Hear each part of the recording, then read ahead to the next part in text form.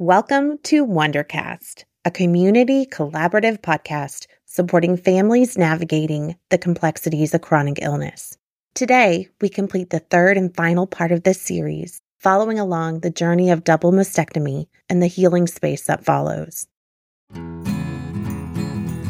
In this episode, we sit down with Dr. Elisabeth Potter, board-certified plastic surgeon in Austin, Texas, an expert in the microsurgical DIEP flap procedure and the most incredible advocate for equitable access to gold standard practices of breast reconstruction. The care, support, and trust of your medical team is imperative to your healing. From inside the medical office to the floors of Congress, Dr. Potter and her colleagues are advocating for their patients and the future of breast reconstruction. Important victories in a marathon of advocacy ahead. This is Dr. Potter. So, hi guys, I am Dr. Elisabeth Potter, and I couldn't be happier to be here tonight. So I am a reconstructive plastic surgeon. My specialty is breast reconstruction, and my practice is based here in Austin, Texas. I serve women throughout the country. I take care of about 40% of the women in Central Texas who are diagnosed with breast cancer. So quite a large area. I've been here in Austin for about 10 years. I have 5 dogs, and my husband and I love living here and especially love the work that we get to do with this community. You use the term microsurgeon to describe the approach that you take with your patients. For our listeners, can you kind of explain what that looks like? So technically, I am a microsurgeon. That's a special type of plastic surgery. So I did additional training to become a microsurgeon after I finished my reconstructive plastic surgery training. Basically, what that means is that I can move parts of a person's body around to reconstruct something that's needed. And in order to do that, we connect blood vessels and nerves in order to restore sensation and blood flow to parts of the body that might have been removed from treatment for cancer or prevention of cancer. So that's a long-winded way of saying that I can move parts of the body around, and it's pretty magical. It's super magical. As somebody who has benefited from this personally, super magical. Is microsurgery for this type of repair, either DIEP or if you're doing implants, is that standard practice that it is a microsurgeon who is the type of plastic surgeon who provides that support? Hey, that's a great question. Microsurgeons really are the folks who have this type of surgery in their wheelhouse. So if you're someone who's looking to have DIEP flap reconstruction or another microsurgical type of procedure, it really is important that you meet with a microsurgeon. Might be that you don't wind up having surgery with that microsurgeon, but the level of detail, the discussion of risks and benefits and alternatives, especially the benefits, is just so very different when you're speaking with someone who's comfortable performing complicated procedures. I bet your audience has experienced this before, but if you're having a complex surgery and you're talking to a doctor or a provider who hasn't done that before, sometimes you walk away from that encounter feeling like more scared or more nervous, when really what you're feeling is that own provider's nerves around the procedure, right? As a plastic surgeon, as any plastic surgeon who counsels a patient regarding breast reconstruction should absolutely mention aesthetic flat closure, implant-based reconstruction, and microsurgical natural tissue reconstruction. Mentioning those things and helping patients be fully informed and empowered with information is critical. But when it comes down to actually having the discussion about the details of the surgery, it really is important to have that discussion with someone who performs those surgeries regularly. You wouldn't come to me to talk about the details of a facelift, right? I'm a plastic surgeon. I can perform facelifts.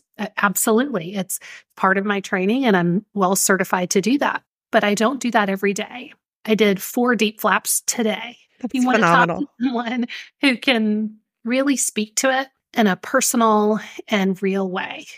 So many patients are dissuaded from having natural tissue reconstruction simply because it's hard to do, and there's not many of us that perform it. And that's a sad situation that we're in plastic surgery, and I'm working really hard to try to fix that. But I would say, get on a Zoom, get on a telehealth, talk to somebody, you don't have to be physically in front of them to get really great information, but you do deserve to have that information given to you by someone who believes in the surgery. For a lot of our listeners, many of them, they have either come from supporting somebody with a very complicated cancer journey, or maybe this is a new diagnosis for them, or they've had recurrent cancer and now they're looking at actually doing something more evasive like a double mastectomy or reconstruction. Do you have an approach with them that you feel like is the best way to guide them to get the information on what the surgery entails? In my own practice, I love educating patients. I love listening to patients. And it's not just me, it's the entire team. I think the best way for me to describe what I believe in would be just to kind of walk through that. So before I ever meet a patient, we review the history in detail, the imaging, the receptor types, the size of a tumor, the previous treatments. I have all of this very detailed information in front of me. So I don't spend the majority of my visit going through the medical details, right? I think that in order to really understand the right options for you, you need for someone to get to know who you are. So a lot of our visits are spent listening. Where are you in life? What's your family situation? What are your goals? Do you feel overwhelmed by the thought of reconstruction right now? Should we just discuss what might happen in the future and then maybe table decisions for another day? I never walk into a visit thinking we need to book a surgery. I always walk into a visit thinking my goal is to lay a framework for the person in front of me to better understand their options. If we've been able to fill in some of that framework a little bit by the end of the visit, that's great. We just want to keep filling those details in as the patient is ready to receive that. I think it's really presumptive for me as a physician to think that a patient facing breast cancer is going to be ready to talk about all of their reconstruction options that might affect their body for the rest of their lives at my appointment that I make for them at 11:30 on Thursday. Life just doesn't work that way. So we make these appointments as a way to get to know each other. What I find is that the universe usually intervenes, right? Some sort of magical thing happens when you sit down and try to get to know someone and try to help them. The conversation naturally leads where it needs to go. Yeah, I'd say just take the time. Don't be pressured. Make sure that you're sitting in front of people that make you feel empowered. This is all about you. For me, at least, reconstruction is about getting power back into a situation that sometimes feels like things are spinning out of control. I think one of the things that we hear a lot from the families we serve is that they struggle with this balance of dual offices because so much of the surgery that they are looking at, whether they are doing their reconstruction right at the time of double mastectomy or later, there is this interchange of different practices working together. Do you have any guidance on how that works? That's a great question, and I think it can be a delicate one, and it's best just to be very honest about it. So the truth is that not all doctors work well together. We all respect each other in this community completely, but our schedules aren't necessarily aligned, and it can be difficult to coordinate cancer care with doctors who aren't used to doing that together. I would say, I work a lot with the breast surgeons at Texas Oncology, and I found that there are specific surgeons there that I've kind of meshed my schedule with. We practice in a way that's very complementary. So when patients ask me, who should I see? If they want me to tell them, a breast surgeon, I'll share that with them. I think that that's a valid question. Sometimes patients come to me and they've maybe have a totally different team that I'm not used to working with, or they've seen another plastic surgeon and something just didn't feel right, or maybe it felt great and they just want a little bit more information. I try to tease out what it is that the patient needs. I try to put the patient first. If it means that I have to refer a patient to a surgeon that they're going to be more comfortable with, then I will do that. I just had a conversation with several doctors last weekend about that. So we were sitting around last Saturday and there was at least two breast surgeons, a surgical oncologist, an oncologist. And we were all talking about how do you get the right team together? And I think it's just so important to be humble and honest, for doctors to be willing to flex with what the patient needs. Sometimes I just give information and I say, hey, listen, I think you're going to have your surgery with Dr. Z. And that sounds great. And if you need my help, I'm always here. And sometimes I say, if you want me to take over your care, I can do that because I can tell that you're not feeling great where you are. And it doesn't mean that your doctors aren't wonderful, but I'm happy to kind of take over. I think that coordinating care across multiple offices really does boil down to what works for you in your timeline. Where are you feeling the most heard and cared for? Sometimes it's really important to shift gears and find a different team to really take stock and go, okay, I need to see some different folks. Sometimes it's really important to just get surgery quickly. Every case is so different. I think that the litmus test should be, is the team considering the specifics of my care and my concerns? Am I being validated in my concerns and questions, or am I being dismissed? Does that make sense? That makes perfect sense. Yeah. And I love that concept of really looking at the entire framework. I like how you were saying that you pull back and really try to see the whole person in front of you, because you're right. The individual line of care is so unique. In breast cancer, a lot of the treatments are really protocolized, right? So could you just sign up for treatment with any doctor who's well qualified? You really could do that. But in my experience, the magic of medicine, the personal connection, the power of caring for people comes from what lies outside of those protocols. How do you really connect? And how do you meet somebody where they are? I think that there's probably infinite ways to put together a treatment team that will get you to the objective you need to meet. The question is, how does that feel to you? And do you feel like you've had agency in that process? You had mentioned how sometimes the natural tissue of a person's body is not necessarily discouraged, but it's not encouraged. It's not put as the plan of care or as a preferred way to do it. Why is that the case? One of the million-dollar questions that I've been asking for the last several years. As access to breast reconstruction has increased, we've seen some pretty amazing things. We've seen that patients are being told about the Women's Health and Cancer Rights Act, which says if you have a mastectomy to treat or prevent breast cancer, that you're entitled to reconstruction.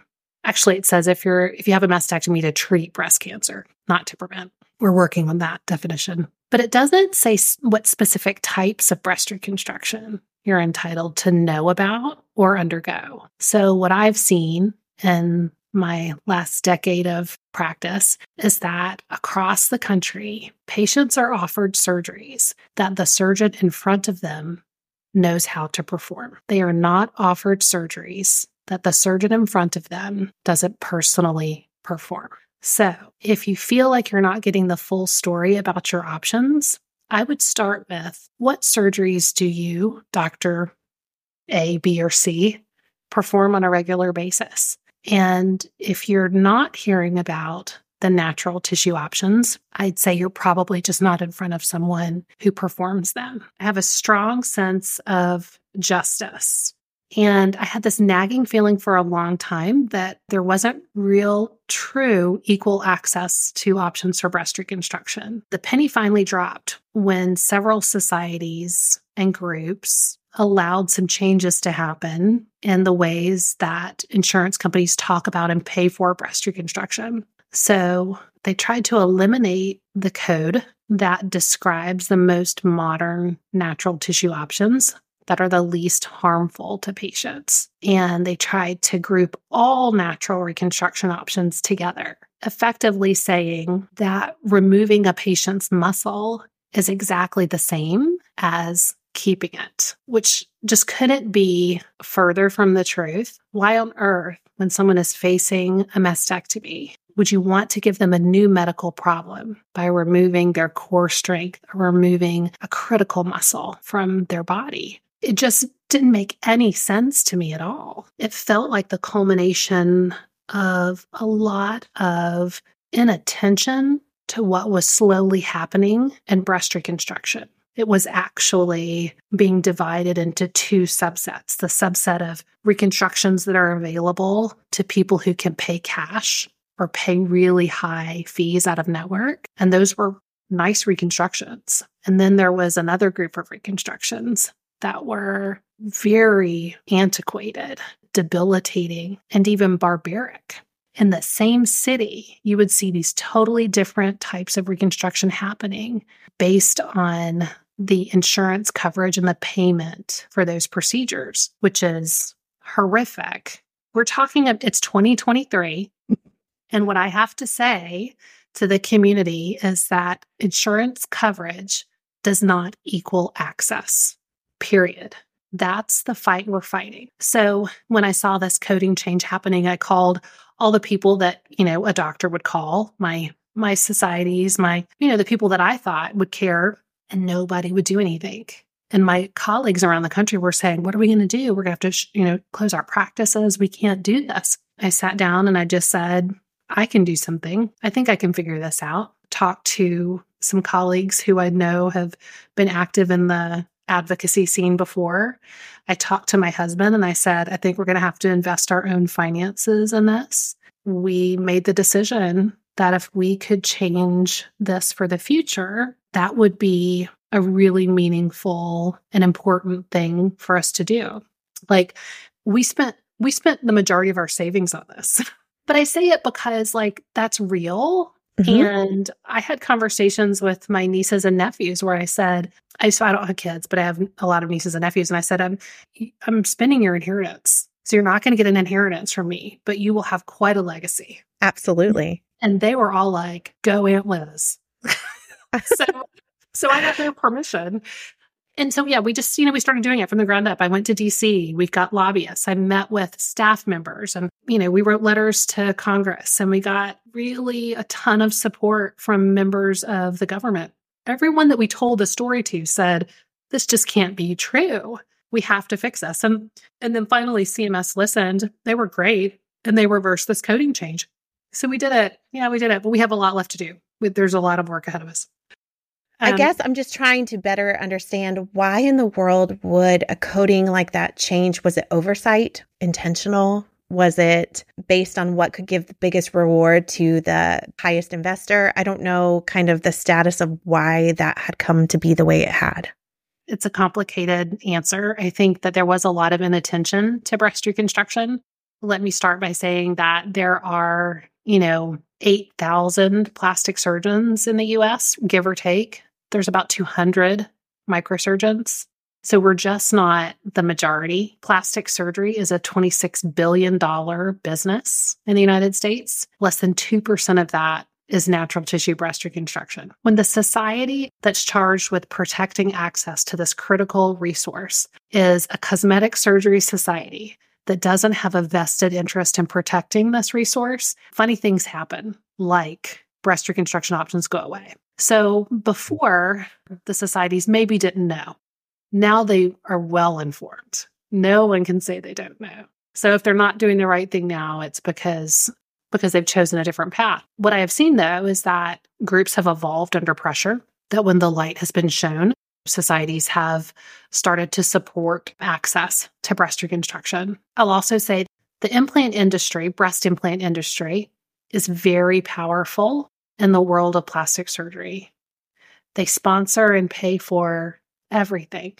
So many of the members of our boards of major societies, they receive yearly large amounts of money from these companies for whatever services they provide. I don't know what the particular details are, but you can see the amounts, and they're hundreds of thousands of dollars to individuals who are charged with protecting access to breast reconstruction, and they're receiving that from implant companies. I see a conflict of interest there.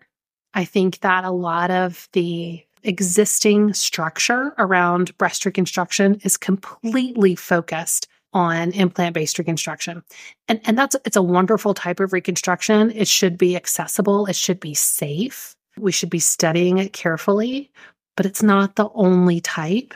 And we can't let availability dictate a patient's choice, right? So what I've seen happen is that if an option isn't available in a community, patients are forced or funneled into breast reconstructions that might not be right for them had they had different choices.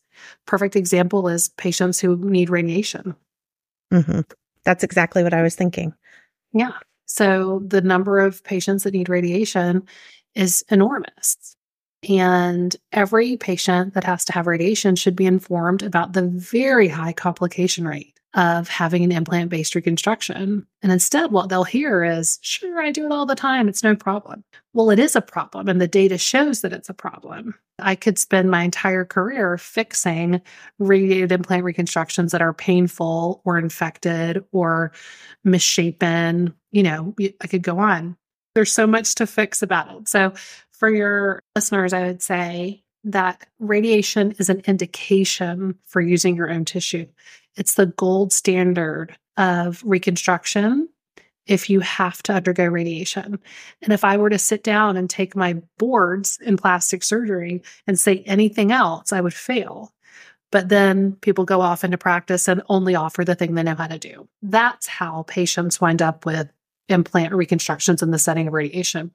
If you need radiation, you should be offered natural tissue reconstruction. Oftentimes we perform it after radiation, but yeah, that's the gold standard.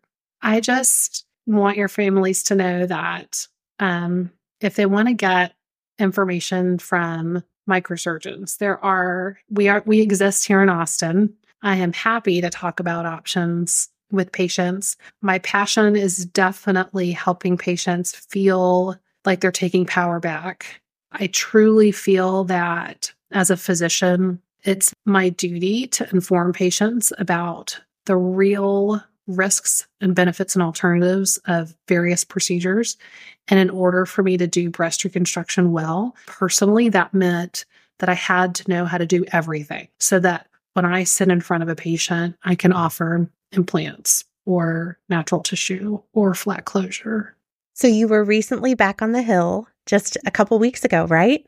I was, yeah. Yeah, I was back in DC because we have lots of work left to do. Next up, we've got a couple of things. The Women's Health and Cancer Rights Act turned 25 years old in October of this year, and it needs an update.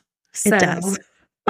We got a lot of bipartisan interest in formally updating the Women's Health and Cancer Rights Act through legislation. And just, some of the main items, that we're thinking about, there's lots of them. One is, including the various types of breast reconstruction so that insurance companies have to have networks that are adequate, that offer all the types of breast reconstruction using your own tissue, using implants, aesthetic flat closure. We want to make sure that patients have fully informed consent. So if some states have laws that require doctors to put in the medical chart that all the options have been discussed on this date at this time, and here's my signature. And that has really helped improve access to breast reconstruction. We want to do that nationally. We want to ensure reconstruction options for partial mastectomies or lumpectomies. So those aren't covered under the current act. If someone has a lumpectomy and has a defect, that's not necessarily covered under the current act.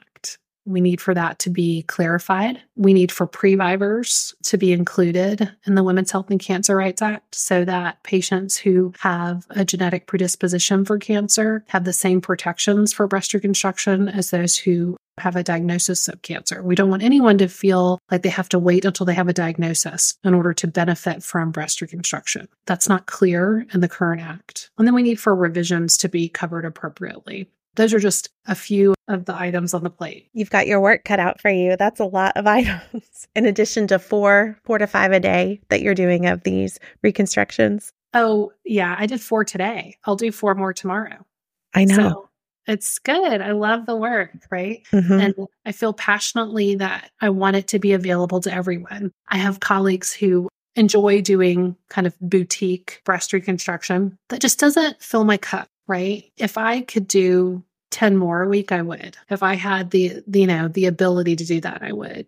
There's such a need. Honestly, I want to be a plastic surgeon for the people. Right? If you're out there and you think that plastic surgeons are creepy sometimes, I agree with you completely.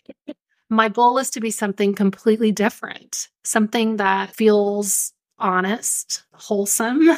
My last thing that I would love for you to touch on is the exciting things that are happening in your practice right now, starting in the new year. And I would love for you to touch in on that.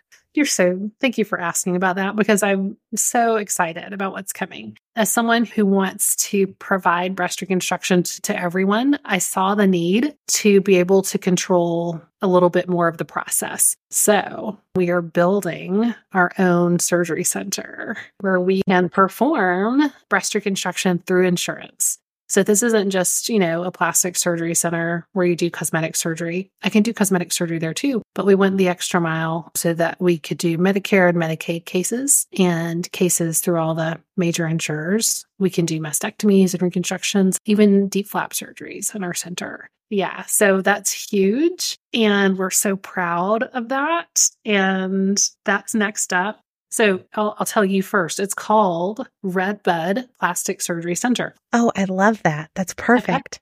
So yeah, Redbud, like Redbud Isle and Ladybird Lake. So I row. And if you row down there, Redbud is where you turn around and kind of take a new direction. And so it just felt like this beautiful way of starting on a new path.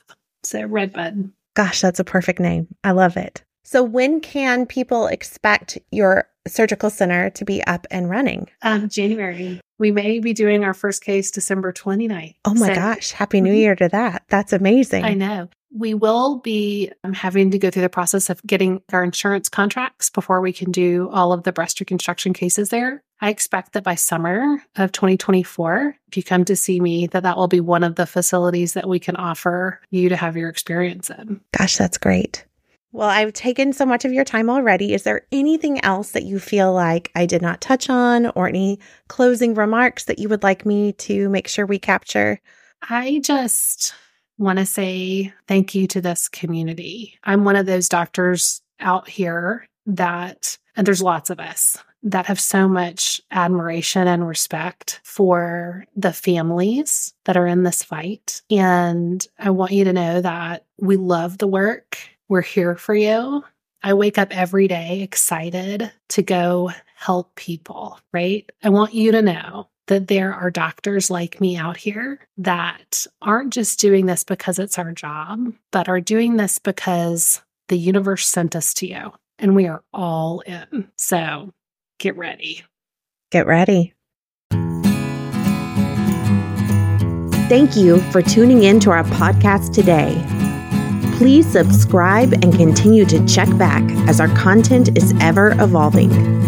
For questions or specific content-related requests, please send an email to podcast@wondersandworries.org.